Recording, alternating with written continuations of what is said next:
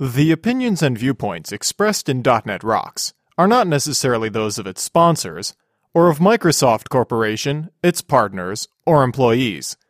.NET Rocks is a production of Franklin's Net, which is solely responsible for its content. Franklin's Net, training developers to work smarter.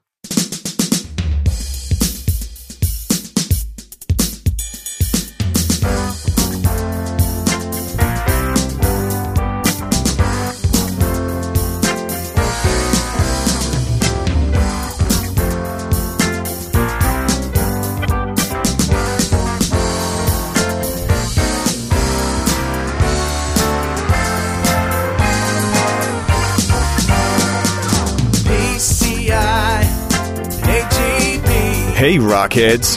Quit trying to figure out the caffeine to code ratio and listen up. It's time for another stellar episode of .NET Rocks, the internet audio talk show for .NET developers with Carl Franklin and Richard Campbell. This is Lawrence Ryan announcing show number 263 with guest Udi Dahan, recorded live Tuesday, August 7th, 2007. .NET Rocks is brought to you by Franklin's Net, training developers to work smarter. And now, bringing world-class .NET and SharePoint training on-site to your development team. Online at www.franklins.net. And by Telerik, combining the best in Windows Forms and ASP.NET controls with first-class customer service. Online at www.telerik.com. Support is also provided by Data Dynamics, makers of ActiveReports.net. Simple, powerful, and cost-effective reporting for Windows Forms and ASP.NET web applications. Online at www.datadynamics.com. And by Code Magazine, the leading independent magazine for .NET developers. Online at www.code-magazine.com. And now, the man who's noticing that all Microsofties start every sentence with SOA, Carl Franklin.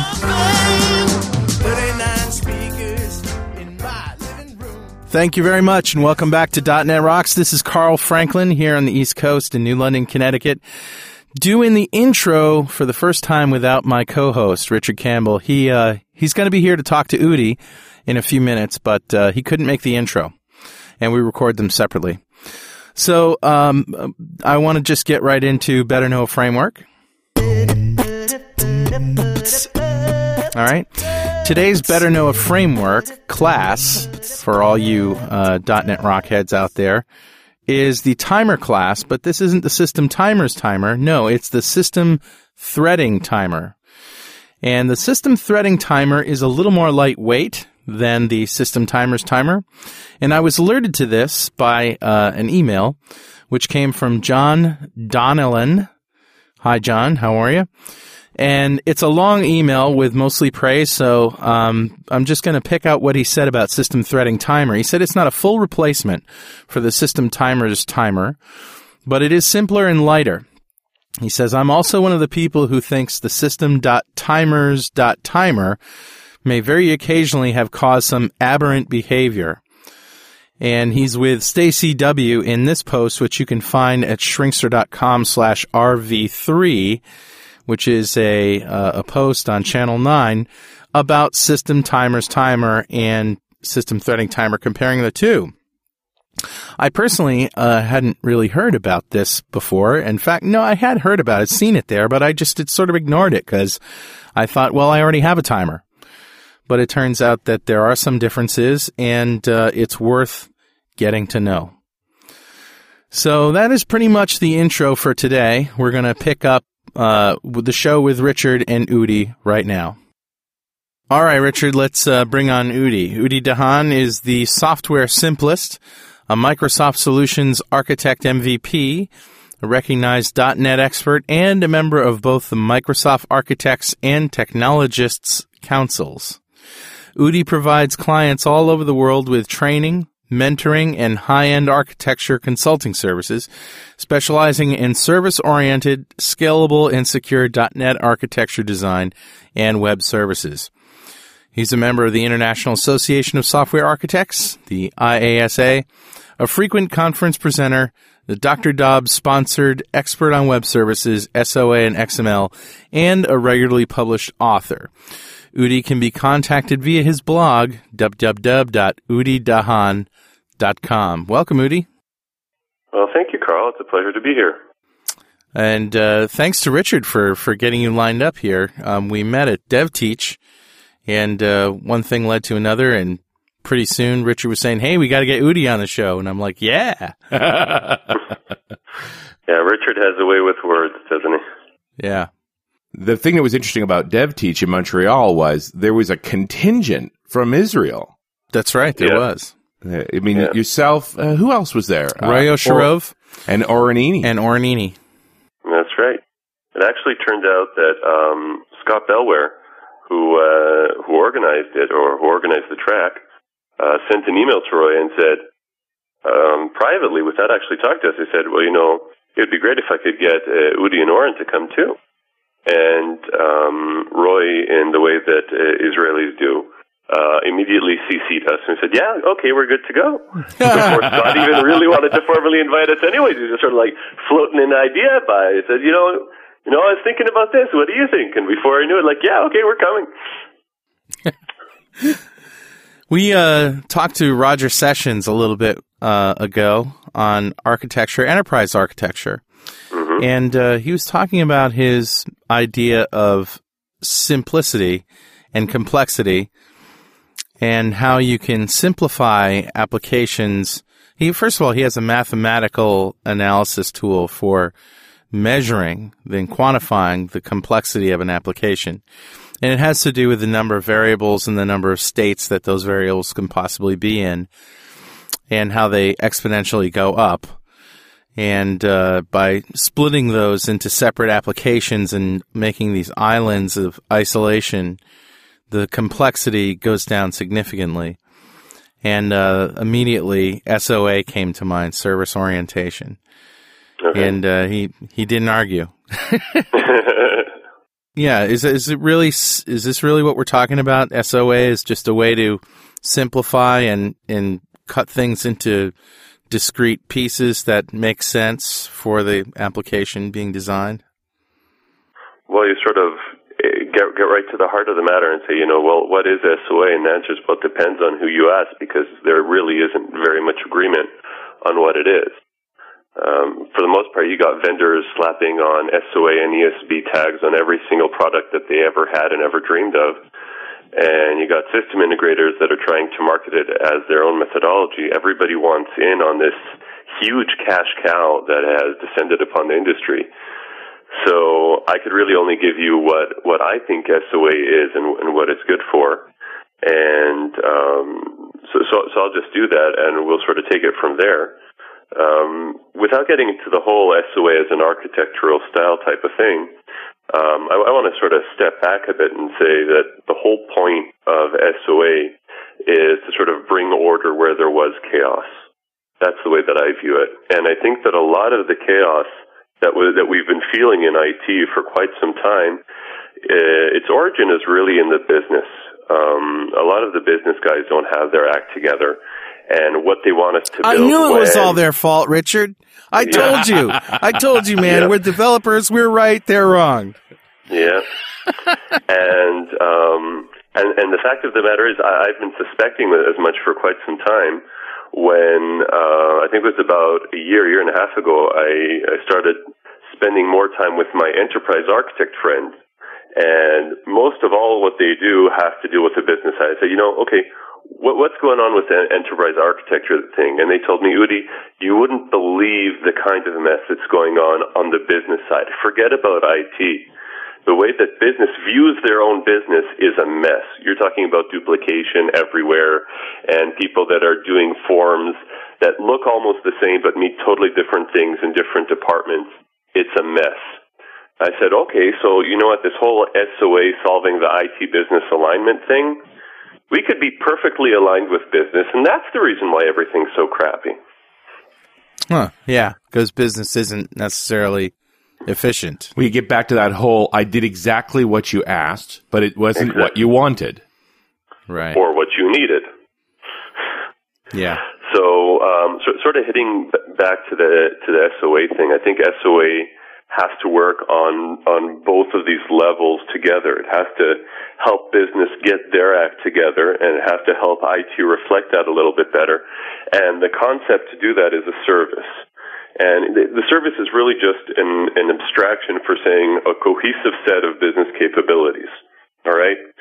So one of the problems that we see with businesses today is everybody's working with customers, right? You got the sales guys, you got the marketing guys, you got the customer care people. Everybody has to do something with customers.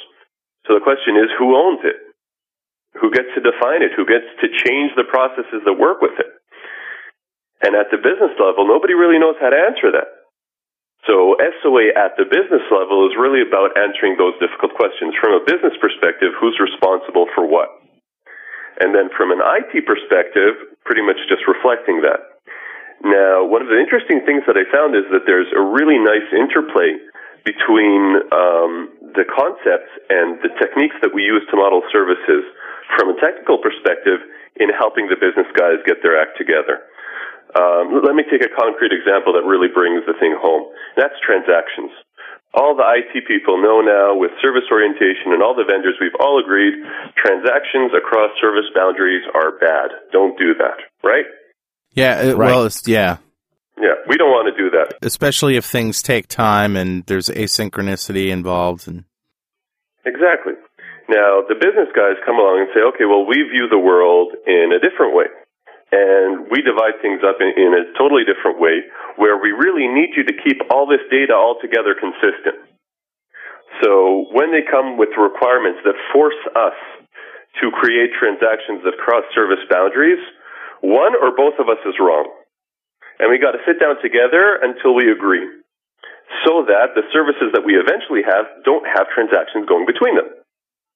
And that whole type of back and forth is the SOA methodology, if you want to call it. All right? So the SOA methodology is just trying to stuff square pegs into round holes as best you can. Is this what you're saying? That's what I think I hear you saying. No, it's really getting two different people, one from the IT and one from the business, to agree it's either square or it's round or it's something else, but we have to agree. And there are certain properties that we know. For instance, we don't have transactions that cross service boundaries. Okay? It's really that simple. Another thing that we're going to talk about is that we want asynchronous interactions. And again, we do that for performance and transaction reasons and scalability and all the wonderful IT concerns that we have to deal with. But eventually it gets reflected back up the business. So that's sort of like the top level of SOA in solving it. All right? So that's, if you ask people like at SAP what they mean when they talk about SOA, that's what they mean. They're all business process reengineering and business process management and all those types of things. That's the high-level, pie-in-the-sky SOA. And the fact of the matter is developers shouldn't see that at all. They really shouldn't care about that stuff. So the services really should sort of come down to the developer and say, okay, these are the services that we've agreed upon. Developers shouldn't really be about designing these high-level business services. Right, that's the architect's job. The bottom level is really a lot more, okay, what messages do these services send to each other? And what workflows are we going to be implementing between these services? That's where the developers come in. So developers are more about implementing the services that the top-level IT and business guys agreed that that's what they needed, and doing that in a scalable, robust, flexible, maintainable way. New York never sleeps, so why should you? Introducing Sleepless in New York, the ultimate SharePoint weekend, September 7th through 9th in New York City. Infusion Development, world-class Wall Street technology consultants, and published SharePoint book authors wants to fly you to New York City free for the ultimate training weekend. They'll even put you up at a first-class hotel, though you probably won't see much of it. For 2 days and nights, you'll live SharePoint and Silverlight with training, collaboration, and even competition. You'll participate in lab-offs, which will test your speed and skills, ultimately deciding who moves on to the big mystery game show. The winner will receive Insomniac, the developer's computer that never sleeps. And trust me, it's awesome. You'll also be busy trading ideas with Microsoft MVPs and rubbing shoulders with Richard and me. Hey, if knowledge is power, we just offered you the mothership. Think you got what it takes? Apply now at infusion.com/sleeplessinny. The deadline is Tuesday, August 14th to apply for Sleepless in New York, the ultimate SharePoint weekend, September 7th through 9th in New York City. You talked about transactions and sitting down with the business people and trying to hash this stuff out. Obviously, the transactional tools that we have in our relational databases aren't doing the trick. But is there any, what happens if something in the process of a long running workflow, let's say, sends up the red flag and something has to get sent back or rolled back? Is that stuff that happens, as part of the service itself? Is this stuff that you're writing yourself as a developer? I mean, because obviously you don't have that kind of control across the whole process. Okay, that's a great question. In terms of workflow, because we're not doing transactions across the service boundaries, that means that all the transactions are inside the service. The next thing that we know is that we don't want to have transactions that take a long time and that lock a whole bunch of resources. Right. Which means that each transaction is really just a step of the workflow that occurs inside it. Sure. All right? So if we're going to be talking about rollbacking a transaction, it'll be the same kind of simple rollback that we've been doing up until this point. Like we tried to get to row in the database, it wasn't there, roll back the transaction. Right, That's but what it. about the previous 6 steps that we did and All right, other now services? Those previous 6 steps were business level steps, and they actually succeeded. If we're talking about some sort of order processing scenario, we actually sent a person to the warehouse to get those books. Those books are no longer in the warehouse. Yeah. They're sitting on the shipping dock. You can't roll that back automatically. Yeah, you're probably not gonna you're probably not gonna charge the card after you pack it and ship it. Yeah. Right. You're probably gonna charge the card first. So when you're talking about this kind of long-running workflow, there is really no rollback. Right. So that's just saying, okay, well, something failed. Turn that into business level fare and come to the business guy. Say, hey, look, what happens when we finally go and get the books from the warehouse? The customer calls and cancels the order. The customer decided to cancel the order. Yeah. What do we do then? Right. Like, go put the books back. Like, yeah, but do we charge them or not, or how much? Is there a cancellation fee? Is it like 5%, 10%? What do we do? Right, so it's out of the realm of the transaction, and now it's in the realm of the business domain. Right. Yeah. So it's the same old, from a developer's perspective, we're doing these short-lived transactions that do a single business action, and that's it. And then we just sort of string all these business actions together, and we get a nice long-running workflow. But there's really no magic rollback button that the database will do that'll make the whole business roll back like it was 20 days ago. Exactly. Truth, Richard. This is what he speaks. Well, and getting back into the reality that a canceled transaction isn't actually a canceled transaction. It's another transaction. It's really a reversing transaction. Right.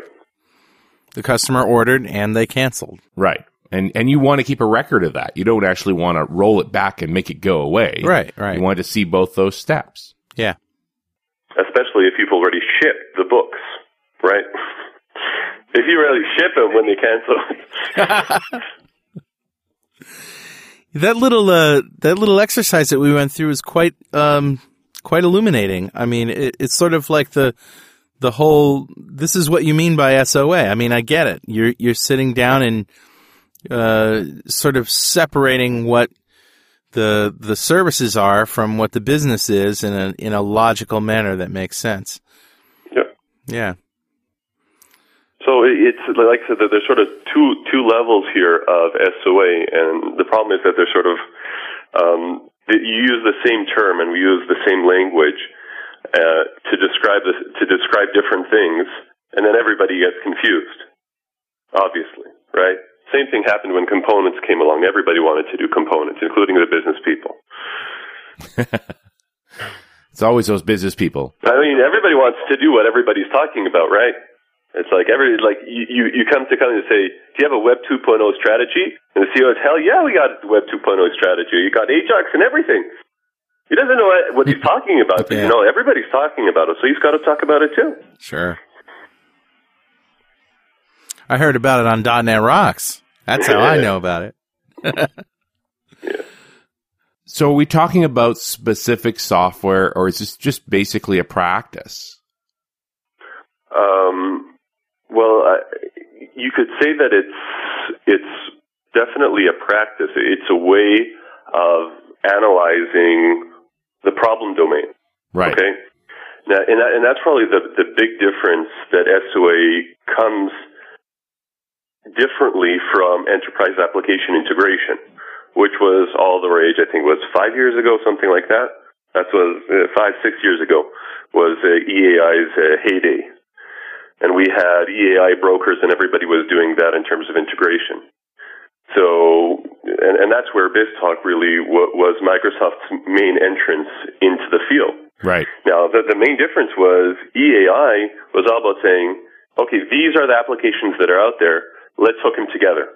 Let's do some integration. We're not going to change anything that's there.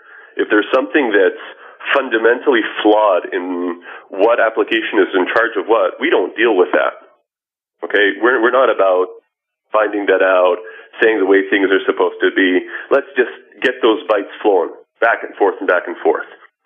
And the problem with that was that, you just put a man in the middle that exposed all your worst problems.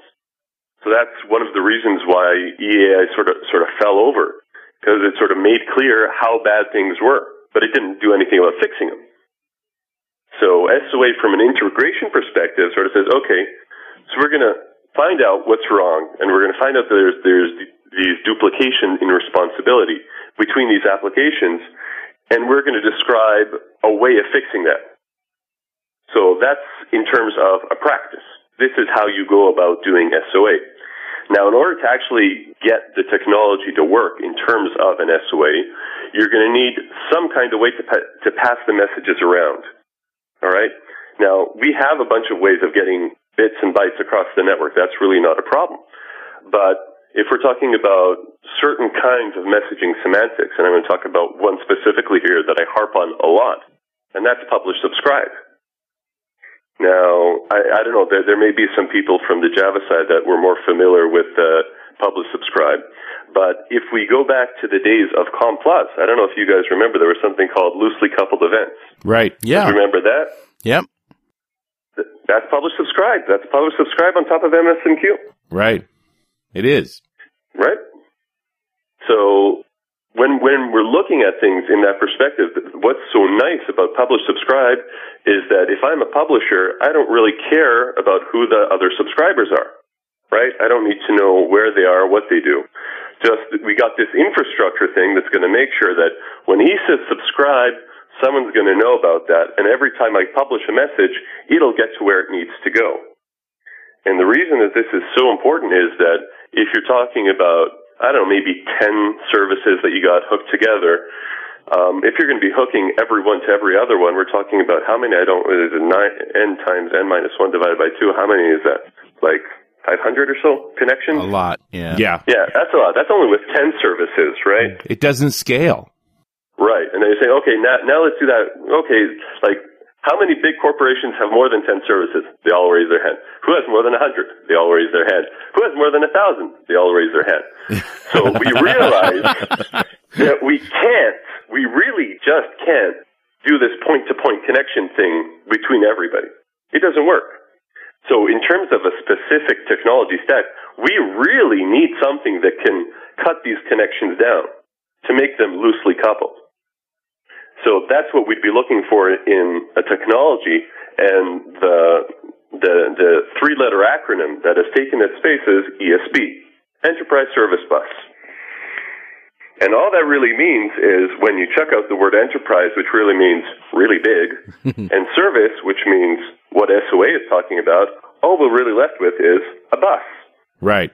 And the main difference between bus and all the other kinds of communication types we've got a bus supports publish subscribe.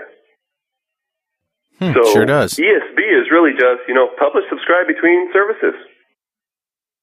Not much else. And that's what we need in terms of technology. But how does it overcome the point-to-point problem? What it does is it does a certain level of intermediation.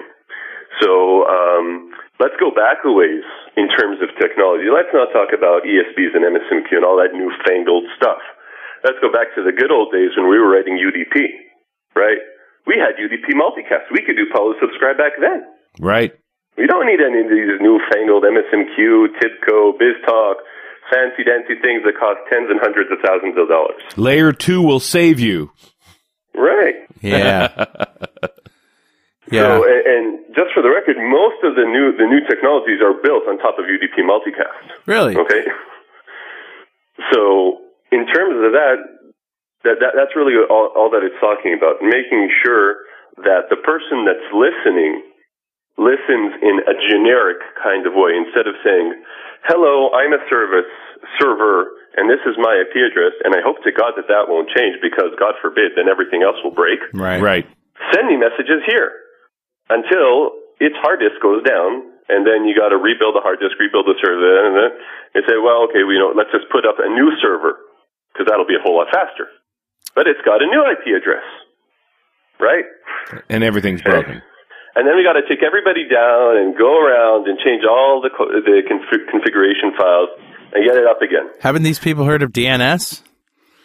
So, yeah, that works good, but only if you control everything, right? Right. And speaking of all that, the problem once again is, well, what happens if you publish your entry too soon? Okay, like that's never going to happen. Okay, now we got to change that. Crap, got to take everybody down again. And these are mission-critical systems, okay? So we really need something a little bit coarser-grained than that. So UDP requires a port, doesn't it? So you're still punching through the firewall with UDP? The whole issue of firewalls with UDP is a problem. But so, I mean, they can open it up, but are firewalls that much of a problem anymore, or does everybody realize that, hey, port 80 is dangerous too? Firewalls are still problematic. The security guys are more stringent than ever. And there are certain systems where they don't even want to hear about publish subscribe because they say that that's too unsecure. Because you may have some illicit subscriber that is picking up data that it shouldn't be seeing. Right. And maybe we need to define exactly what UDP multicast looks like, too. I mean, you've talked about the idea, you've sort of detailed the point-to-point where everybody has an IP address and I only communicate from one point to another. Yeah. But the big thing with UDP multicast is you're actually sending a message to a whole, say, subnet. Right. And as long as anybody that's on that subnet is listening can get that message. So one send, multiple receivers. And it's connectionless, too. You just basically send the message. It's just as close to here, have this as you can possibly get. And that's what makes it so scalable. Right. The downside is you don't necessarily know who's listening, which is why the security guys don't like it. And it's not guaranteed delivery. Right. Yeah. But then again, there's so many other things out there that are not guaranteed delivery. When you really look at them, they're not durable messaging. So like TCP is guaranteed delivery unless the other guy, crashes in the middle. Then it's not guaranteed delivery anymore. And you got HTTP, which is built on top of TCP, which is pretty much the same thing. Right? So even though those connection-oriented protocols, they don't have that either. So even if you do all sorts of retries and stuff like that, say, okay, so I've got the message and I want to send it to him, but then he crashes. So I'm going to sit around and wait with that message until he gets back up again. And then I crash. True. Crap, we lost the message. Yeah. Oh, what was in that message? $1 million order? Oh, we're in trouble. Oh, gee. Hey, do you find that the horizontal scroll bar is the most annoying thing when you're trying to read that impossibly long line of code? Well, maybe a 19-inch LCD monitor would help. Telerik challenges you to explore their new reporting product and have a chance to give your workstation a facelift. A 19-inch NEC monitor could be yours if you answer a few easy multiple-choice questions about Telerik reporting. Just spend a few minutes and see how easily you can generate Windows, web, and PDF reports. Play with the drag-and-drop data binding. Experiment with Teleric's acclaimed CSS-like customization of reporting items. The reporting tool is fast, compact, and very easy to deploy with a mere Xcopy. Even if you don't get top marks in the quiz, you can still be a winner. The modest score of 7 correct answers out of 11 questions secures you a complimentary Telerik reporting developer license that you can use in your personal and professional projects. So go to Telerik.com and give it a try. It's fun, it's interesting, and it can get you a free license or a new monitor. So your point is well taken that just because it's not reliable at the protocol level, at the lower down, further down in the stack, doesn't mean that it's reliable. Yep. You know what I'm saying? I think I said it right. I'm not sure now. Data payloads. This is an issue, isn't it? I mean, data sets are out, obviously, ties you to .NET. But what about objects? What about XML? I mean, Clemens Vasters likes big XML blobs, single services that take a single argument, big XML blob. What's, is that a good way to go? Well, I guess it depends on what problems you're trying to solve. One of the big problems that are out there with XML deserialization is that it is really unforgiving when the structure changes even a little bit. So for people who've been starting to work with WCF, they've noticed that like even in code, if they switch the order of their the members of a message, then it can blow up on them. Well, anybody who's edited a config file knows how picky XML is. Anybody who tried to get remoting working in the early days of .NET, oh my God, I pulled my hair out for weeks. Yeah. So in that respect, saying that what you want is the infrastructure to do all sorts of magic and then give you a ready-made object is something of a problem. There are other ways around it that can be supported by the infrastructure, and that's if they didn't use something like XML deserialization, but rather use something like XPath to pick out the specific bits of XML that it does know should be in there. So even if you get data members that are added and some that are their order has been removed, XPath is a lot more forgiving in that respect.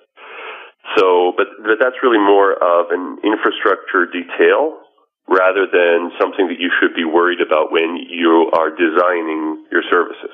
Yeah. So, because we're really talking about, what does an interface to a service really look like?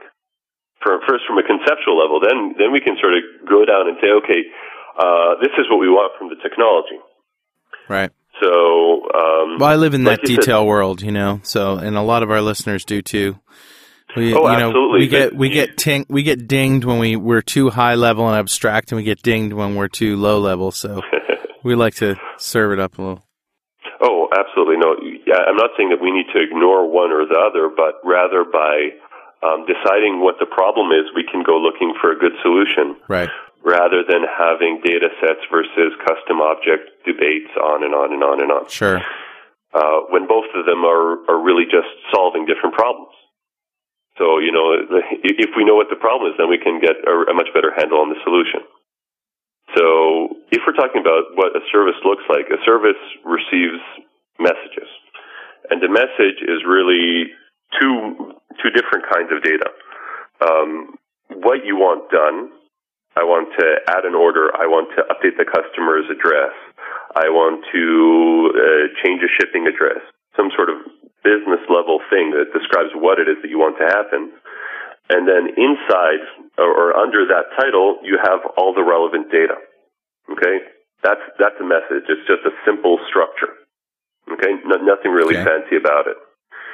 So you could say, okay, well, that's a custom object. Well, it's not really an object because it doesn't really have any behavior.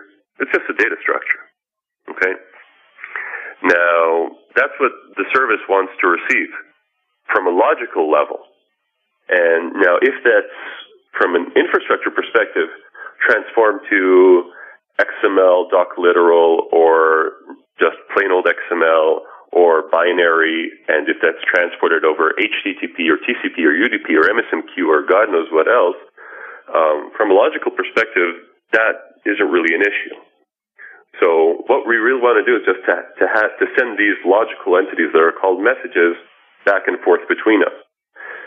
To contrast that with something, for instance, like you brought up with remoting, we won't be doing any Marshall by ref objects. So I give you an object, you set a bunch of properties, and I magically see those. Right. We won't have any of that between services. Right.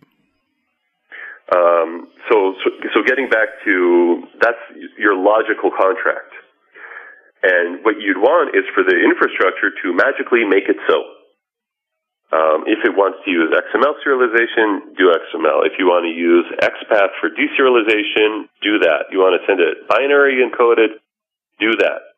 So all we really want, in saying, from my perspective as a developer, someone says, okay, send this message.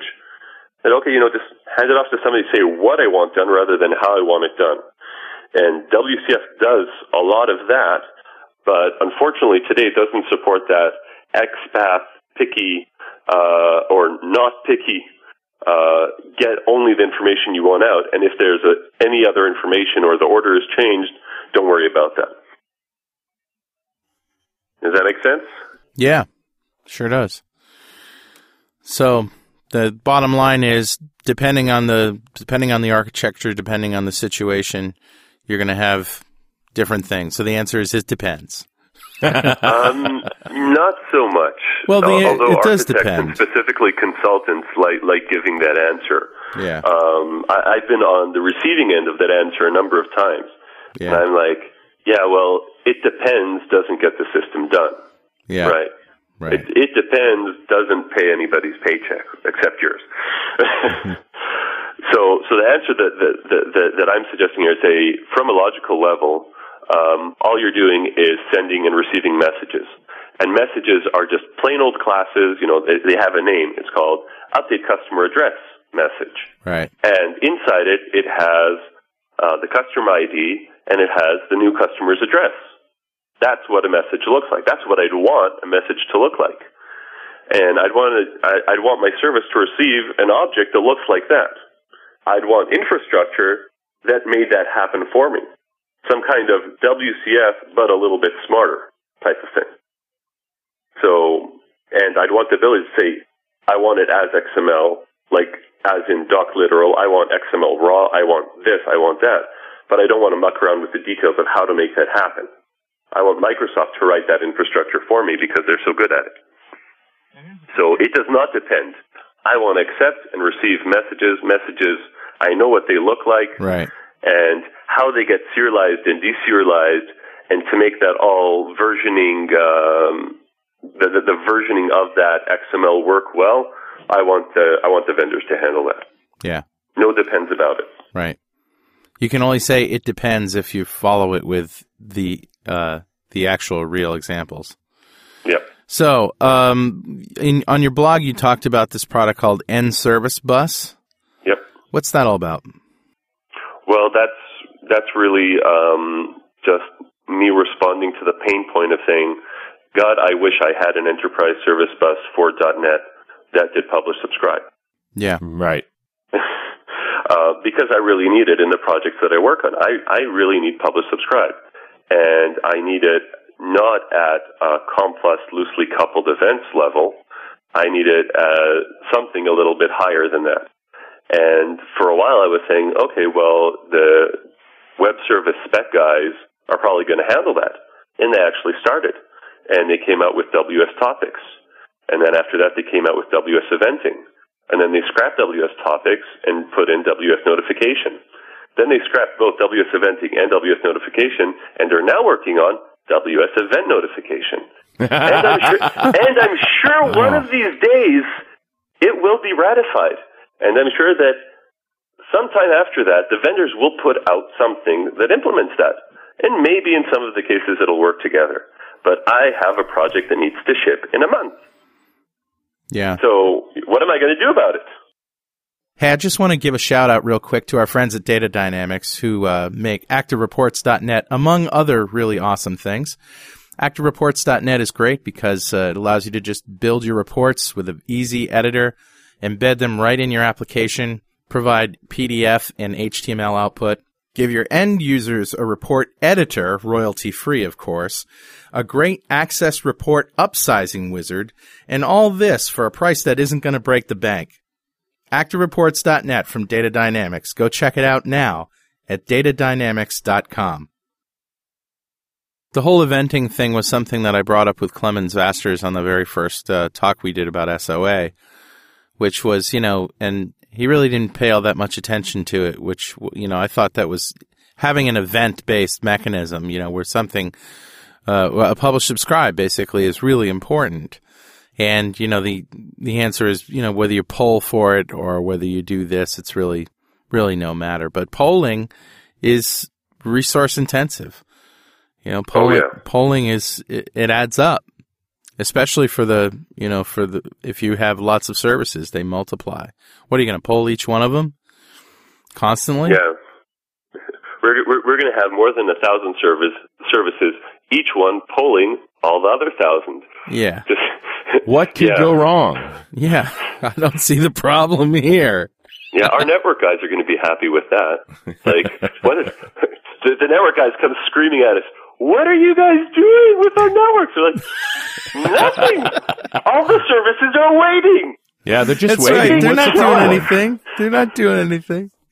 It's like the system isn't doing anything, but it's eating up the entire network. And God forbid if somebody decides to, download a video from YouTube at the same time, because that'll just, screw everything up. Yeah. Well, and the idea that we just keep phoning each other. Got anything to do? Nope. Okay, call you later. Yep. No, phone back again. I'm liking this UDP thing because, the whole reliability thing can be totally circumvented with a simple acknowledgement.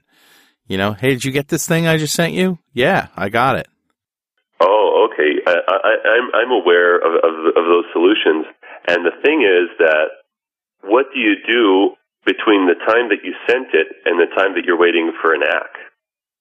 So you're sitting around and you're waiting. Okay, so a second went by. Did you get my message? I don't know. Let's wait. 2 seconds go by. Let's retry it. Right. You're thinking of another second goes by. What are those timeout thresholds? Right. So you're waiting and waiting and waiting. And you're like, well, from a business perspective, I should have returned a response by now. So what do I respond? That the other guy isn't available? Okay, yeah, I'll say that. I'll throw an exception and I'll return a response. So I do that. Half a second later, I get 2 responses. Right. What do I do with those? No, I know. I mean, a retry mechanism is got to be part of it. I mean, Oh yeah, it is it's a part of it, but and it's got to be almost part. Yeah, it does. And I know what you're saying. It's crossing the boundary between the business realm and the infrastructure realm. And yeah, I mean that's a tough problem to solve. Well, the thing is that in this sort of distributed world, you don't really know what's up with the other guy, right? You send them a message, you don't know if they're down, if they're busy, if they're working on your message and they're going to give you a response in just a second, so just wait a little bit more. You don't know any of that. You can't know that at runtime. Because if you try to do that, you'll end up with 1,000 services polling each other to say, how are you doing? You busy? Right. Are you being served? And that just doesn't work. And so what this really does is saying, well, at the end of the day, the only kind of communication mechanism that really makes any sense is just one-way messaging. And everything else has to be built on top of that. And what it means is everything else has to be built on top of that means everything becomes long-running workflow in order to handle all those situations. In that I got a request, I send a request to somebody else, I wait for 2 seconds, and then I send a response, right? So that works great until my server crashes in the middle of those 2 seconds. Then what happened to my workflow, right? So to make this thing robust, to make it work in web farm scenarios, in order to make it so even if other services are a bit slow in responding, or if I get late responses, or if the same message gets sent twice, the system will be able to handle that. Yeah. And that means that I have to be very, very careful in how I design my messages, so that I can send them as many times as is necessary, and the service will not charge the customer 2 or 3 times for the same thing. There's got to be a way to do it. I'm just thinking about this now as we're talking, and I'm going to think about that for a little while. Okay, so end service bus is me saying, God, I wish I had an infrastructure that could help me with these difficult problems. Yeah. Something that would say, make it easier for me to have these long-running workflows happen all the time and be fast, and to have them be, by default, asynchronous one-way messaging. Right.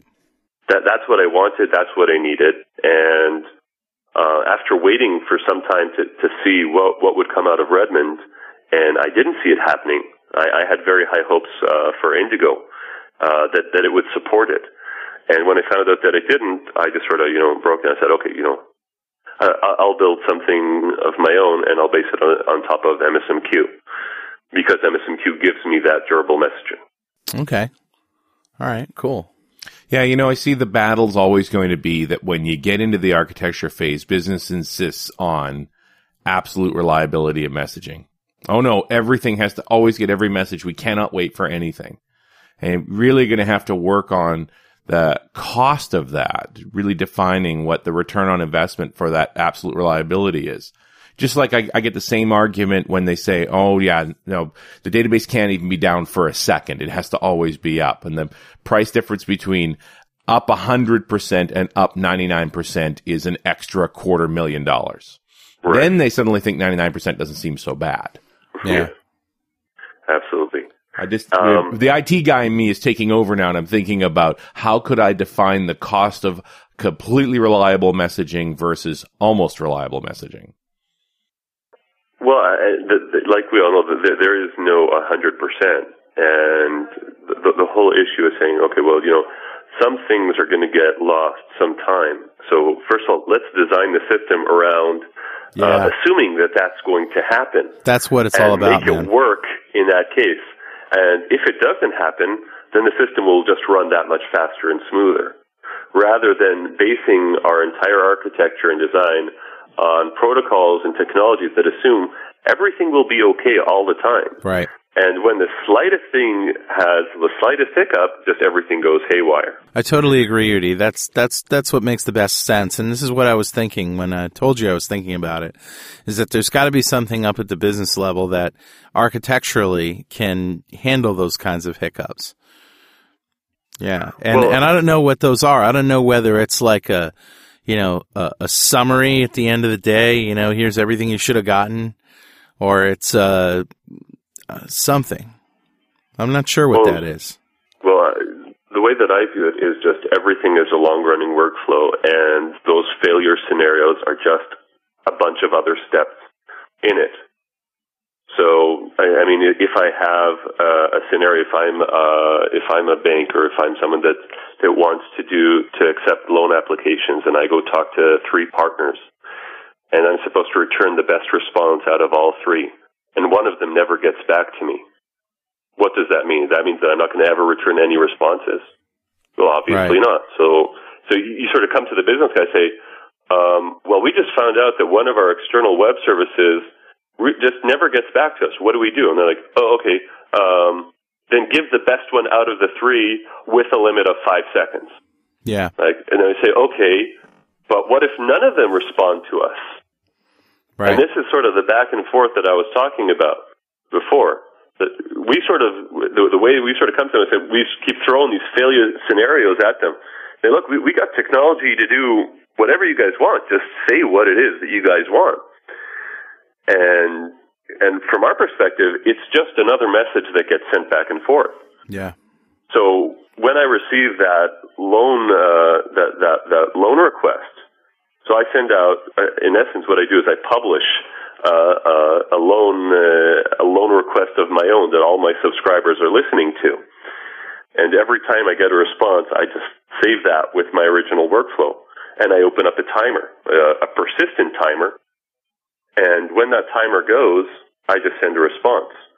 And to do this sort of scenario with Service Bus is pretty simple, because I realize that that's what I'm doing all the time. All my services behave like that. Receive a request, start a workflow, send out a whole bunch of other messages. When I get responses, have those responses head back to that original workflow, and just keep the thing pumping. And that's why I harp so much about SOA and workflow. And well, the big thing that sort of it pisses me off in a way, in the way that a lot of the vendors are touting SOA, saying, well, create these tiny little services, and we're going to have this huge man in the middle, and you're going to do all your orchestration there. Oh, man, say, that's not SOA. That doesn't sound very scalable. It doesn't scale. And it doesn't, right? And, of course, it's just hell to manage. Saying, oh, I have an idea. Let's take all the logic from all our thousands of services and put it in one place. And then start trying to reuse everything. And then you get like these huge orchestration diagrams that fill up entire walls, saying, oh, that's much better. And then the business guys say, oh, we got to just change one little thing now. And the whole system just falls over and everything stops working, and there's really no way to maintain that. So that, if anything, I'd have to say is one of the biggest SOA anti-patterns that I've seen. I'm not even sure if I'd call it SOA, but if anybody comes to your project and says, just do all your orchestration in one place and create tiny services, just kick him out the door. Yeah, all you're doing is creating a lot of messaging to do little grains of work. So the messaging becomes a huge percentage of the total processing overhead for a given transaction. Right. Yeah, absolutely. But also you have the problem of, well, your sales guys and your accounting guys look at the world in very different ways. Right. I mean, when accounting guys are talking about clients and accounts, they're talking about very different things from the sales guys. Now, if we have an orchestration that is using those concepts from a sales and it heads over into the accounting orchestration and, well, they're all in the same place, the chance something is going to get mixed up is going to be very, very high. Right. That's going to be a CF, if you know what I mean.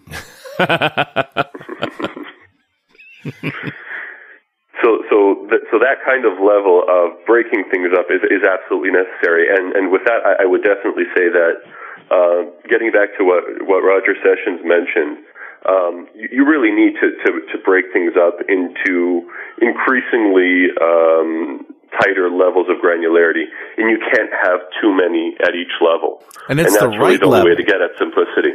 It's the right level, not just the smallest possible level. It's the right level. Well, actually, the way that I view SOA as a process is that we don't just stop our analysis at services, which is like one of the things when I saw I think it was Whitehorse or the application level designer when it came out, and say, okay, you got a service. Now double click on it and you got code. And like, no. This service is way too big to jump right from here's my service to let's go implement it.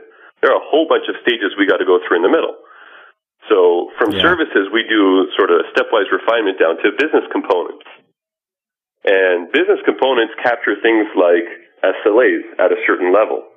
Right. Say that I'm a mobile phone carrier, okay? And you got your regular clients, and then you got your business clients, right? And they're all saying the same things to you. But the way that you respond and the time that you respond to business customers is quite a bit different than that way you respond to your regular customers. So you have the same message coming into the service, but depending on who the client is, it has to be handled differently. So that sort of level of sort of taking the business domain and breaking it down into things that are a little bit smaller give you a better way to say, well, how much should I spend on the messaging infrastructure? Yeah. I say, well, because we have to respond so quickly to our business customers, and we don't want to lose any of their data, we're willing to splurge on a messaging infrastructure. But the difference is, because all the private customers are not going to be sending messages on that backbone, we're not going to have to handle such a high load. So we won't have to spend as much. For our private customers, we'll give them the regular, non-durable, non-ACK messaging channel that's really cheap, because we don't have to come up with a high SLA for it. And that helps us with choosing which technology to use where. Right. So, from services we get down to business components, and we add a whole bunch of non-functional requirements to decide, what are we going to use where? And the same thing we do for business components, obviously. Like, okay, so we got our private customers and we got our business customers, but not every single thing that they say to us has to be durable. So we want to break that down up into autonomous components, from business components to autonomous components.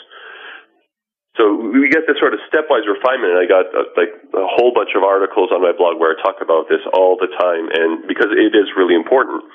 How you sort of go from services and you break those down even more until you get to something that you can really work with. For instance, like in WCF, you have the ability in WCF to listen on a bunch of endpoints, right? Yep. So you can have you can have the same service listening on an MSMQ endpoint and listening on an HTTP endpoint, right? Now, for me, I sort of view it and say, well, yeah, that may be the case. But for me, it makes a difference if this is a private customer. If it's a business customer, I'm going to be using a different channel. So I'm probably also going to want a different process that's going to be handling that. I don't want the same process listening on both of them. Because if a deluge of private customers come in, then the service, all its service instances will be busy on that, and I won't be able to handle any business customers. So I'm going to need to have separate processes for those. So it's sort of this marriage of technology, what I can do with the technology versus what I should do with the technology. Udi, we've talked quite a bit today about sort of the do's and don'ts, and more of the don'ts, I think, which is really important. Well, if there's one big mistake that people make, whether it's a conceptual mistake or an implementation mistake that you see over and over again that we haven't talked about, what is it? That's a big one, because it's really domain specific, and it's really impacted with the way the developers in that domain are used to looking at the world. Now, you got certain developers that if it doesn't go into the database, they don't think that they did anything. So everything they do, they work with the database. And of course, they create systems that the database is the bottleneck, and they can't fix it because their whole design is based around that. And you got other people which are all about HTTP, like the REST crowd, to use the R word, representational state transfer. And that's all the rage now with Web 2.0. So they want to use HTTP for everything, but it's not reliable. So I'd have to say that the biggest problem is the same thing that hits projects all the time. It's it's the problem of assumptions. Assumptions make an ass out of you and me. Yes, right? As Felix Unger once demonstrated. And those unchecked assumptions that say, well, that's the way we've always done things around here. Yeah. Like, well, look, we've got a 5-year history of failure. Maybe if we keep working the same way, it'll change magically all by itself. Yeah. That doesn't seem like a very smart strategy. Right. Right? So I'd have to say that the biggest thing with SOA or with anything else is sort of saying, well, look really in detail at the problem at hand and toss all the assumptions out the window and start looking for the most appropriate solution for that problem.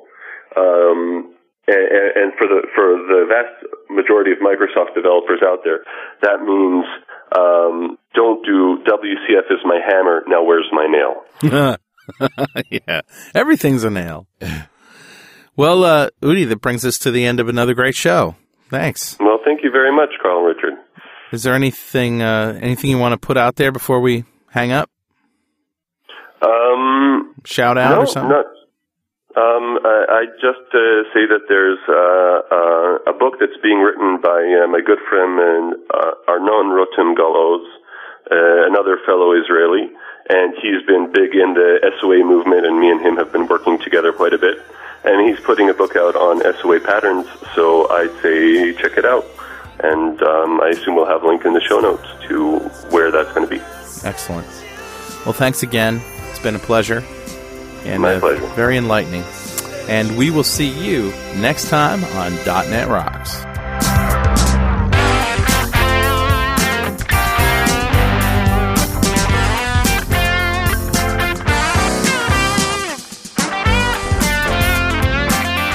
.NET Rocks is recorded and produced by PWOP Productions, providing professional audio, audio mastering, video, post-production, and podcasting services. Online at www.pwop.com. .NET Rocks is a production of Franklin's Net, training developers to work smarter and offering custom on-site classes in Microsoft development technology with expert developers. Online at www.franklins.net.